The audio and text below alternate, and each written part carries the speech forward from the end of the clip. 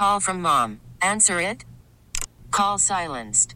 Instacart knows nothing gets between you and the game. That's why they make ordering from your couch easy. Stock up today and get all your groceries for the week delivered in as fast as 30 minutes without missing a minute of the game. You have 47 new voicemails. Download the app to get free delivery on your first 3 orders while supplies last. Minimum $10 per order. Additional terms apply. It's 930 in 716. Today, in service to our duty to the Constitution and to our country, the House Committee on the Judiciary is introducing 2 articles of impeachment charging the President of the United States, Donald J. Trump, with committing high crimes and misdemeanors. Yeah, I think it's a very weak case, actually. And what it's done is lower the bar for impeachment. No one, not even the President, is above the law. It'll be like the other 2 impeachments in the history of the United States and fail. I'm Tim Wenger on 930 in 716. As you've heard, Democrats announcing 2 articles of impeachment charging President Donald Trump with abuse of power and obstruction of Congress. Over the last several months, the investigative committees of the House have been engaged in an impeachment inquiry into President Donald Trump's efforts to solicit foreign interference in the 2020 elections. Representative Jerry Nadler heading up the House Judiciary Committee. Efforts that compromised our national security and threatened the integrity of our elections. Throughout this inquiry, he has attempted to conceal the evidence from Congress and from the American people. Our president holds the ultimate public trust. When he betrays that trust and puts himself before country, he endangers the Constitution, he endangers our democracy, and he endangers our national security. The framers of the Constitution prescribed a clear remedy for presidents who so violate their oath of office. That is the power of impeachment. Today, in service to our duty to the Constitution and to our country, the House Committee on the Judiciary is introducing 2 articles of impeachment charging the President of the United States, Donald J. Trump, with committing high crimes and misdemeanors. The first article is for abuse of power. It is an impeachable offense for the President to exercise the powers of his public office to obtain an improper personal benefit while ignoring or injuring the national interest. That is exactly what President Trump did when he solicited and pressured Ukraine to interfere in our 2020 presidential election, thus damaging our national security, undermining the integrity of the next election, and violating his oath to the American people. These actions, moreover, are consistent with President Trump's previous invitations of foreign interference in our 2016 presidential election. And when he was caught, when the House investigated and opened an impeachment inquiry, President Trump engaged in unprecedented, categorical, and indiscriminate defiance of the impeachment inquiry. This gives rise to the second article of impeachment for obstruction of Congress. Here, too, we see a familiar pattern in President Trump's misconduct. A president who declares himself above accountability, above the American people, and above Congress's power of impeachment, which is meant to protect against threats to our democratic institutions, is a president who sees himself as above the law. We must be clear. No one, not even the president, is above the law.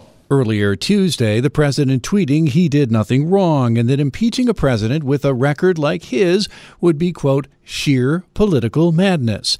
The Democrats insisting Congress must act now to protect the nation and to keep the president from cheating to re-election victory next November. Well, what happens is after the full House of Representatives considers the case, it goes to their Judiciary Committee.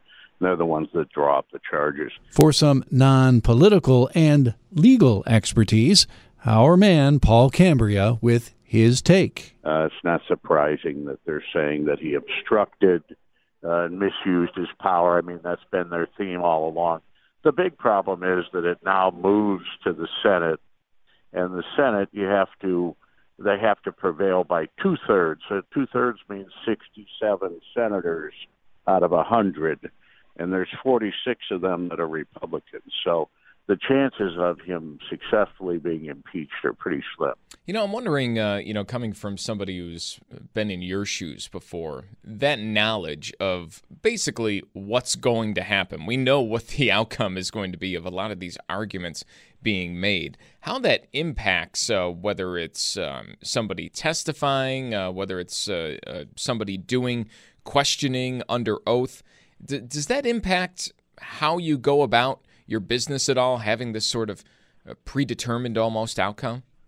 Well, there's a possibility. I mean, somebody is hoping to keep their employment in a Republican administration because of their political connections, and they know that the Republican administration is going to prevail. They may very well soft pedal what they have to say in order to stay employed. So sure, those things can definitely be effective. Paul, how strong a case do you think has been made for these charges? Because, most of the time, if you're watching, it seems like a tale of two different hearings going on. Yeah, I think it's a very weak case, actually. It's all about politics. This is all about the election, and it'll be interesting to see how it plays. Obviously, the president isn't convicted in the Senate. He's going to say, see, I was exonerated. It's all politics. On the other hand, the Democrats, I'm sure, are going to take the position, look at all the things the president did, look at all the chaos. Do you want that again for 4 years? That's just going to be a political tool. As far as a legal tool, it'll be like the other two impeachments in the history of the United States and fail. That's, I think, what a lot of people are expecting to happen, just because of the way everything is set up, the process that it has to go through, and who makes up the majority in the Senate. On what you've heard so far, has this gone on, for as polarized as Washington is, and how I guess testy things can get over there when people are speaking, especially politicians? Has this gone on, and followed the process that you would expect it to in any other atmosphere, or has this been maybe a heightened back and forth? I don't think we've ever seen anything like this in our time, when there's been such a paralysis of Congress regarding legislation and activities of Congress for the people, as opposed to two political parties warring. Most of the people that I've talked to about this are saying, what's Congress doing for us? All they're trying to do is either ensconce the Democrats in or ensconce the Republicans in. What are they doing for the people at large? And there may be some real backlash to some elections of representatives going forward. If the Senate does not go along with this, does it all just go away? Yeah, it absolutely goes away like it did with Clinton. Basically, that's what happened with Clinton. They voted impeachment articles in the House, and in the Senate, he was acquitted. And it went away.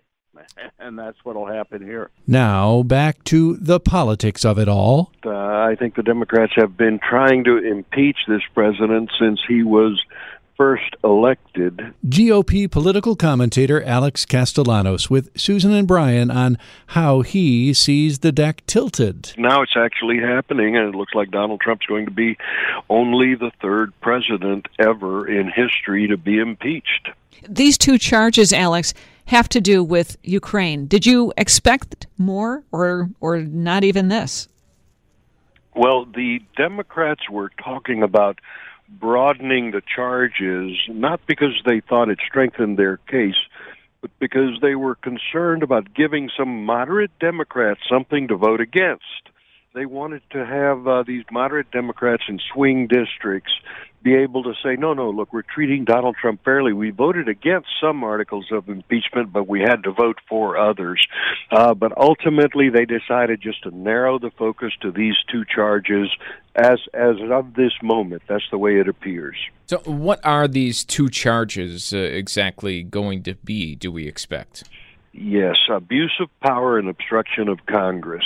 One, that Donald Trump abused the power of the president in pressuring the Ukraine to investigate and undermine his political rival, and that he withheld aid from the Ukraine until they did that. Of course, that's a more complicated story because, in fact, Trump did deliver the aid, etc. But the second charge is obstruction of Congress, that Trump prevented Congress from conducting a complete and full investigation of this matter by not letting his aides testify. And obstruction of Congress was one of the charges against Richard Nixon, of course. But, there's the Trump administration can go to court and say, look, we had legitimate reasons, executive privilege, not to provide information to Congress on these matters. Alex, this is likely to go for a House vote before Christmas and then carry over into next year with a trial in the Senate in January. The longer this goes, does it backfire on Democrats in 2020? It's already backfiring on Democrats in 2020. We've seen surveys in swing states among independent voters, those key swing voters, and their support for impeachment peaked in October at 60%. It's now down to 40%.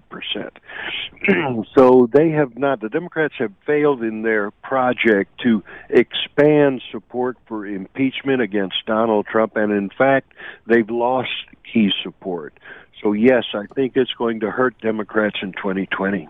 Well, it's maybe going to hurt some of the candidates in 2020, right? So they're going to have to manage their time between campaigning for office and hitting the campaign trail and this Senate trial that's supposed to get started sometime in January. Right. And right now, Mitch McConnell is hinting, though he hasn't said, that he's going to try to get this all done in a couple of weeks in January.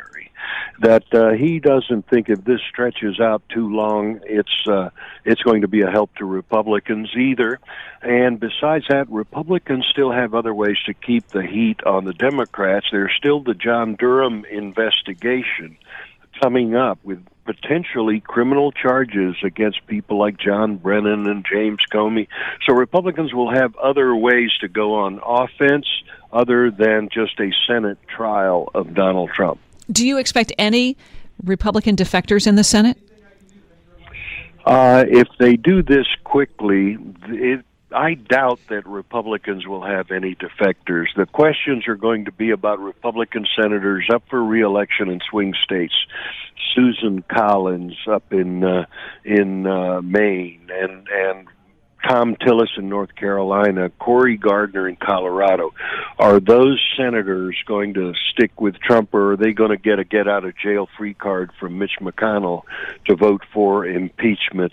My guess is Republicans will figure out that it's better to stand together, and that's their best shot at survival. Alex, is the better question of all this what happens to impeachment itself moving forward after we are done with the Senate trial here? Because you're taking something that, has been done so seldom in American history. It's kind of that last straw, worst-case scenario panic button. And, throughout this entire process, it's been treated almost as an inevitability. Yep. I think that is the key question. You're exactly right. And what it's done is lower the bar for impeachment. It used to be that you had to have a bipartisan consensus to impeach a president. Certainly that was the case for Richard Nixon. No longer is that true. There were even Democrats saying that, look, Donald Trump should be impeached because he's a racist, and who want to include those charges in here. So the bar has been lowered. Expect that the next president will be impeached before he's elected too. That's 930 in 716. We're back tomorrow with another edition from the studios of WBEN Buffalo. Hey, Rob Bradford here. I have set out on a mission with my good friends at FanDuel to prove what I have known for some time. Baseball isn't boring. Now I have a daily podcast to prove it with some of the most notable people in the baseball world, screaming baseball isn't boring from the mountaintops, or at least agreeing to come on our show. Players, managers, GMs, and yes, even the commissioner of baseball, Rob Manfred. It has been a constant wave of baseball's most powerful voices. So join the revolution. Subscribe and soak in Baseball Isn't Boring. Listen on your Odyssey app or wherever you get your podcasts. You'll be glad you did.